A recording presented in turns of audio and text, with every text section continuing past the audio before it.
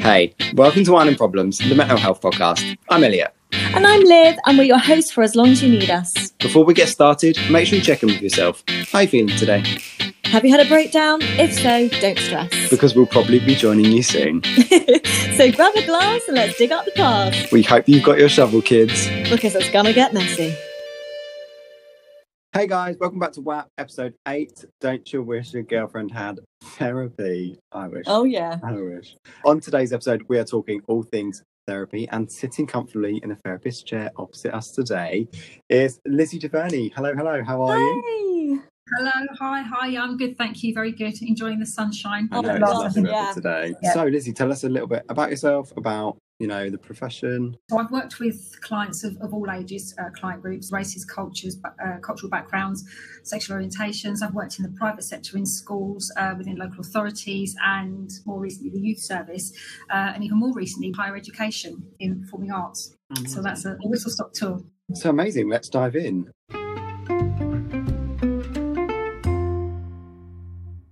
So to start off, I guess the easiest question to ask, what is therapy? So therapy, there's different types of therapies. There's physiotherapy, there's massage, there's lots of different types of therapy. The therapy that I do is therapeutic in terms of the mind and speaking and talking therapy. So it's basically to provide a safe and confidential, non-judgmental space for a person to be able to talk to a trained professional about some challenges they may be facing, or it might be a particular issue.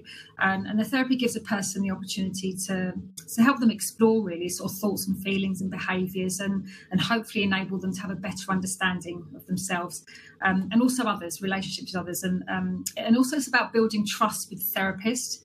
So it's a process. I would say it's a process. Yeah. And an interesting and a rewarding process, I would say. I would say that as well. Building trust with a therapist is it's a very big and important thing in the journey of that. Because if you don't trust them, then you're not going to open up. You're not going to go any further, really, are you? You got to build the first few sessions, building that rapport and building that relationship and that trust. And then once you establish that, I think that's when you start to really see the benefits of therapy. Yeah, exactly. It's about giving it time, isn't it? I think that you're right. It is about giving it time. I think often people can think, they've had one session or two sessions, think, no, it doesn't work for me. But actually, if you allow yourself to kind of get to know the therapist and the therapist to get to know you and how you're thinking, and the relationship can grow. So what kind of specific avenue have you, I guess, used, like CBT or DBT? So I'm what's called an integrative therapist. And I'll explain that. So my approach is person-centered. So it's very much about the person and focusing on how the person experiences the here and now, how they relate to the world and their relationships. And but what I also do, and the reason it's integrative, is because I also bring in the psychodynamic side of it, so which sounds a bit Freudian, but basically that's sort of looking at the childhood experiences and relationships around that person, because we're informed by the relationships we have around us, and whether those are positive or negative, and what this means to that person, and how these experiences inform their approach to life in the here and now. So it's kind of linking kind of childhood and growing up, and whether it's attachment or thinking about those theories as well, bringing that into the here and now, because that is, as I said, that's what informs how we approach life now. I guess it's kind of like working out if where they've got to now is through nature or nurture.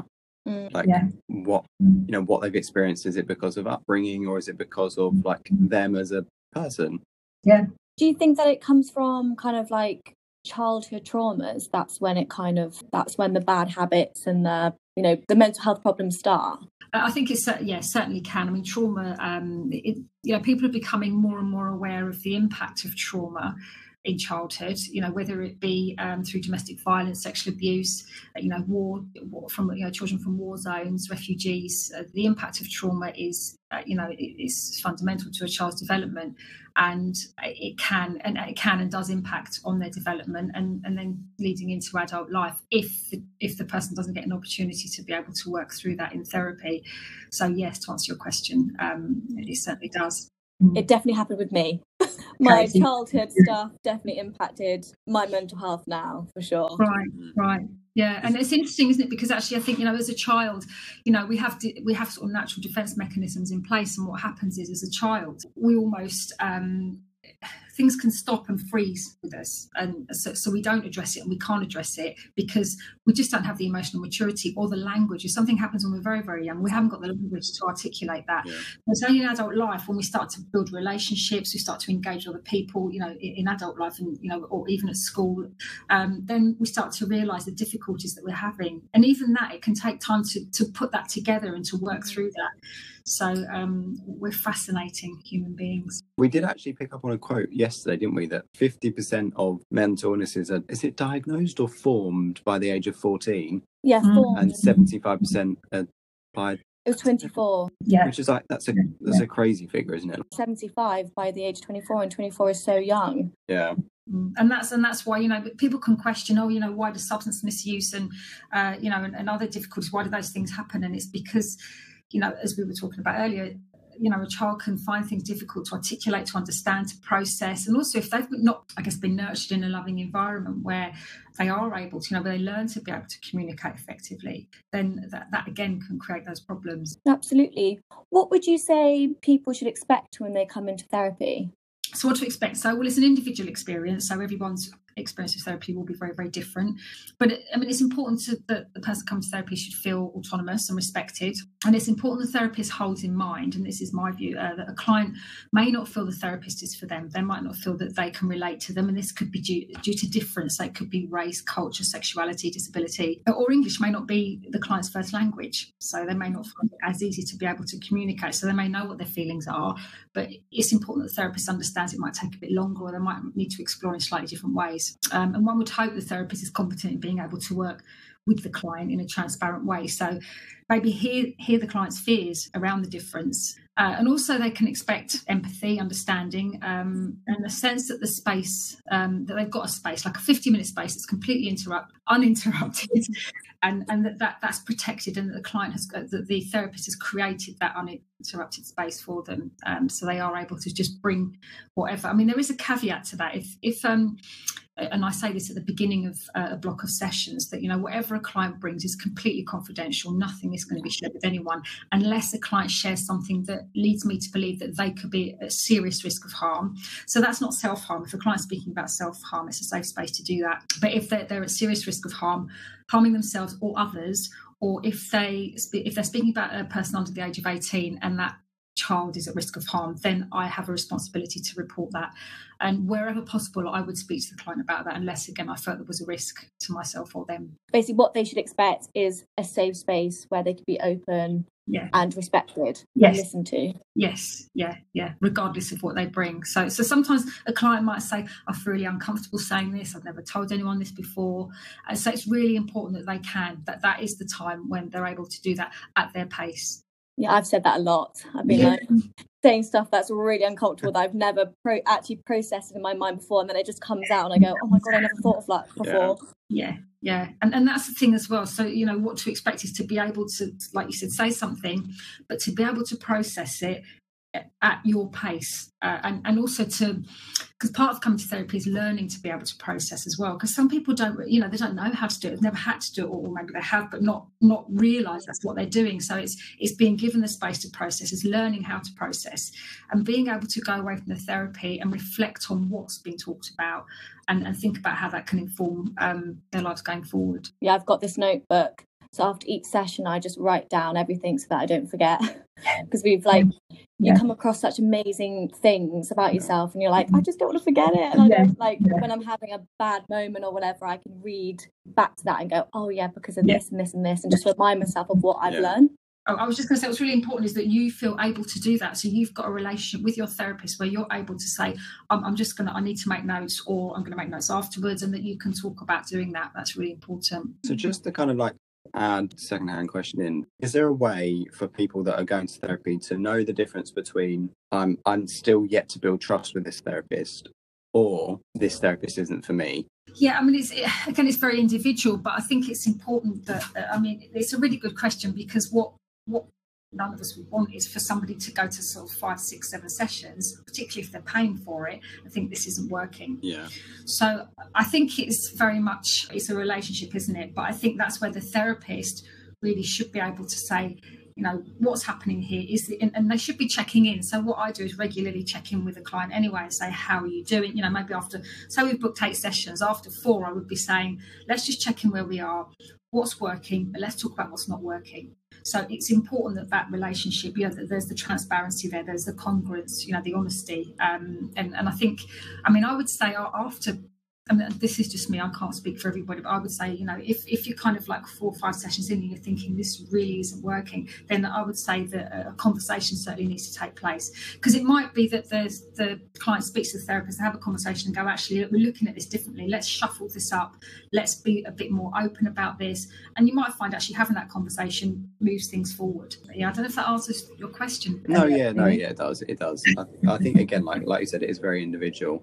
And I guess it's down to like people's own decisions and people's own perceptions on like what they're doing. So what do you believe like the benefits are of going to therapy? So as a therapist, I'd say but I see it as a fantastic opportunity for someone to be able to learn about themselves and also develop a positive relationship. So some people haven't had that opportunity again. So actually the counselling relationship is the first time that they've been able to build a relationship where there is trust and where there is honesty. So that's a key benefit. But also, I would say sort of a sense of taking responsibility, because by taking yourself to therapy, you're saying, actually, I'm going to take responsibility for my feelings. I'm going to stop blaming others. I'm going to stop blaming the world. I'm going to take this on myself. And that's quite a big step. So if it's bereavement therapy, then you're looking at acceptance and denials and all those things around grief, learning to cope with life's challenges, sort of developing confidence, and just kind of exploring opportunity to be different and to feel different about change and informing decisions as well, I would say. I mean, the list is endless. Manage anxiety. Yeah, I mean, I could go on and on and on. And I definitely felt like my confidence grew a lot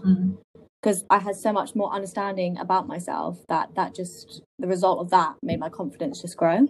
So this is also like another quite open question, but how do you, sitting opposite someone, work out what kind of like steps need to be taken in someone's therapy journey to like benefit them in the most possible way? Like, how do you kind of evaluate them and go, okay, I'm going to use this route? So firstly, it's the client's journey. So it's kind of what they're bringing. So I would say I'm there to facilitate their kind of thinking and thought processes and to assist them in engaging in that journey, sort of on their own journey, which they've chosen to go on. So I might draw on kind of theoretical approaches but ultimately I work with the client to enable them to explore what they bring. So it's totally at their pace and they've got control over what they share. But like I was saying earlier, I kind of regularly check in, you know, how are you doing?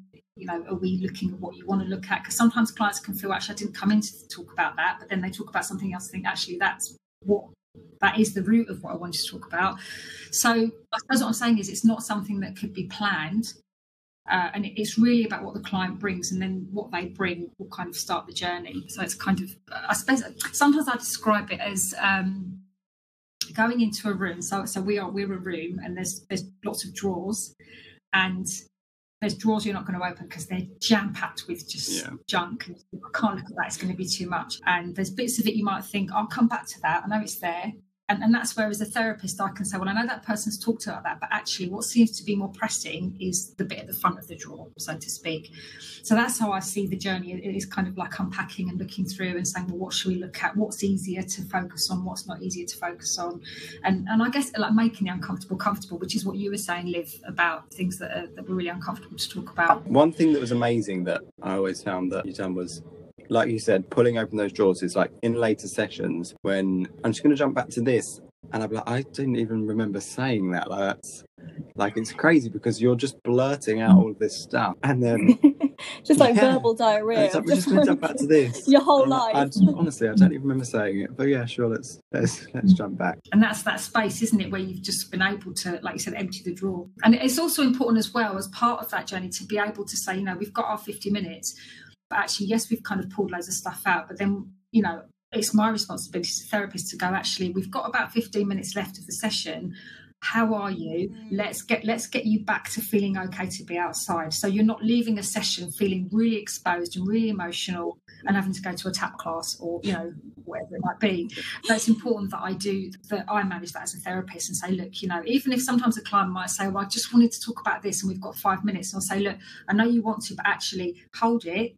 and then let's look at it, or you can share it with me, but we're not going to open it up, and then we'll look at it next week. Yeah, there's nothing worse than having like opening up those wounds and then just having them exposed. Yeah, I do think that the therapist has got a responsibility to kind of manage the emotions of the client, because there's really difficult stuff coming out, really, really emotional stuff coming out in sessions. Yeah. What would you say your opinion is behind medication?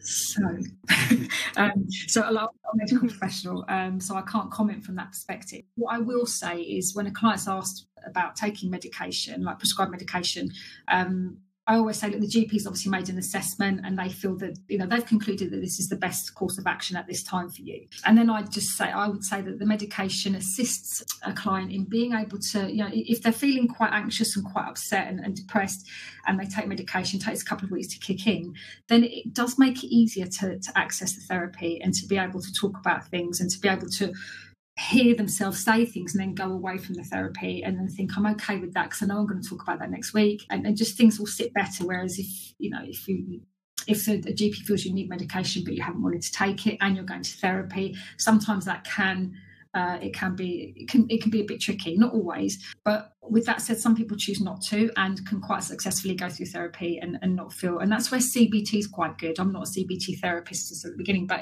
CBT is quite good if somebody doesn't want to take therapy, because you take medication, because it kind of you're given quite specific things to do. It is a talking therapy, but you've been talking therapy, but you're given quite specific things to do, so that can be helpful. But I also say with medication, it's a bit like going to the gym or exercising and having a healthy diet. So the two can go together. You've got your therapy, your medication, and you're putting yourself in quite a good place. And therapy doesn't have to be, it can be a dose of 6 months. You can really work through some stuff, and then you can kind of find that actually I want to carry on with the therapy, but come off the medication, or vice versa. And do you think kind of not having therapy but being on the medication, would that kind of have the same effects?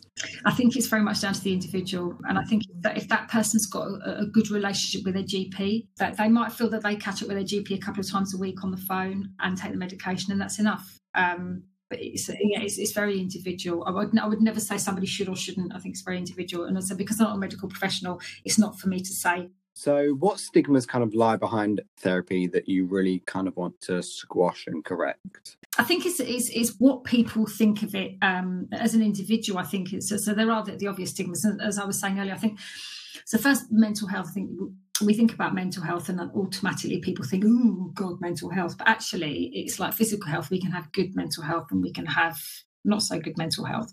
So it's thinking about it like that. And actually it might be temporary. You might not be feeling great. Most people do at some point in their lives have a time when they're not feeling great. And then, and then other times generally you can be in a pretty good place. So that I always try to kind of promote that it's about how your mental health is and well-being. But I think some of the things that I think worry people about coming to, so things like, I think it's going to be a clinical environment. I think it's going to be like going to the dentist, being in the dentist chair or on a stretcher, and also I think people think they're going to be forced into talking about things they don't want to talk about, and it's a bit like confession, where they're going to have to say things and not having an understanding. Actually, it's about you. The autonomy is about the person saying what they want to, if they want to, and they can stop when they want. And I think there's also the view of people sometimes don't feel justified. So, for example, if someone wants to go and talk about debt, they might think, well, it's only debt. Why am I going to therapy about that? Yeah. Not realising actually that there's addiction behind it, and there's lots of other aspects of being in debt. And I think for men as well, I mean, I don't know your experience of talking to them, but I think generally it's like, oh, men don't need to go for therapy. What do you want to go and do all that? And all sorts of things. So it's, and women go because they're emotional and they talk. And so there's all that around it as well. So those are the kind of the obvious things to me. I think there's probably a lot more as well, isn't there? But the general feeling around it. And I know people are saying it is getting better. Yes, I think it is, but I think there's still a really long way to go. Yeah, I agree. Yeah, I think we're a very, very long way off of where we need to be. I think I've always had this opinion that everyone, I mean, in a perfect world, I think everyone should have therapy from a certain age. I think everyone needs that. Like, I think it would be so beneficial for people to just understand why you are the way you are and how you got here. Because, like you said, as a child, you probably suppress so much because you can't vocalize it, but like it leaks out in your behaviors and emotions, and you don't didn't even realise, but that would be a perfect world anyway. Well, I think and you're right, because it's kind of what's built into what we call our self-belief system. So we have like what we call confirmation bias, where you kind of automatically, for example, if a child's always told they're shy, or you're shy, or yeah, and that they believe it. I think, well, that is like a self-fulfilling prophecy. Well, I'm shy, and actually, they can go to therapy and think I was always told I was shy, and explore that with a therapist. It's like, well, are you shy? No, not really. Actually, I could be quite assertive. And so it's learning those things about yourself. And as you said, as a child, you're always told something, and actually it is quite possibly not true. And the other thing that's quite kind of, I guess, quite helpful to think about is that feelings aren't always facts. So if you're really, really angry about something, then yeah, you are angry and that's a fact. But actually, if you feel that people perceive you in a certain way, it doesn't mean they do. That you just feel that. So it's thinking about, feelings aren't always facts. They're not always what's actually happening. It's kind of how you're seeing it, and then it's trying to look at things in a different way. Yeah. If that makes sense. No, yeah, absolutely. Yeah, it does. Yeah, completely.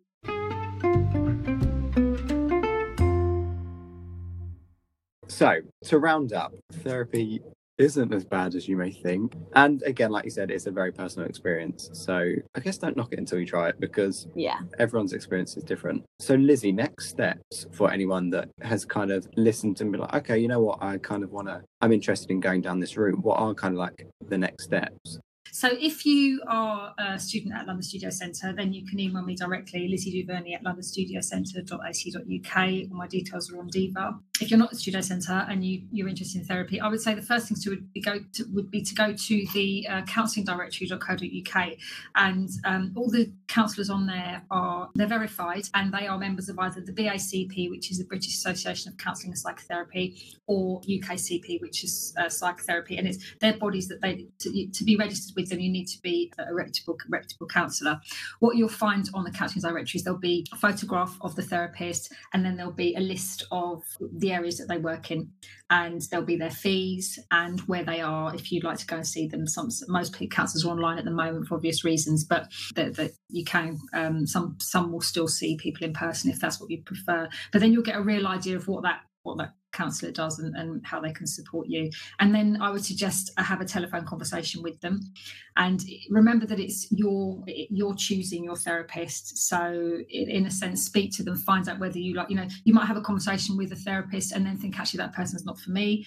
You could go and have 1 or 2 sessions and still feel, and therapists know that as well. So just really, think about what you want out of therapy, and think about the sort of person that you'd like to work with as well. If you can't afford private therapy, then go to your GP and ask for a referral for counselling, and then they'll refer you on. And it can take quite a long time because of the pandemic. It's taking a lot longer. But that's what I would suggest. If you go to your GP, then they should be able to refer you. Also, some private counsellors do offer concessions for students, so it's worth bearing that in mind as well. And if you have private healthcare, you should be able to get therapy that way as well. Thank you so much for coming on, Lizzie. Thank you for inviting me. It has been amazing and beyond insightful. Yeah. So yeah, honestly, thank you so much. Yeah, as always, guys, if you have any questions about what we spoke about, then feel free to drop us a DM and we will try and answer as best as possible. But as always, I've been Elle. And I've been Liv. And we will see you next week. We love you. Bye. Don't forget, guys, to drop us a like or review on Apple Podcasts and follow us on Spotify. Or even jump onto our Instagram at Wine and Problems. See you next week.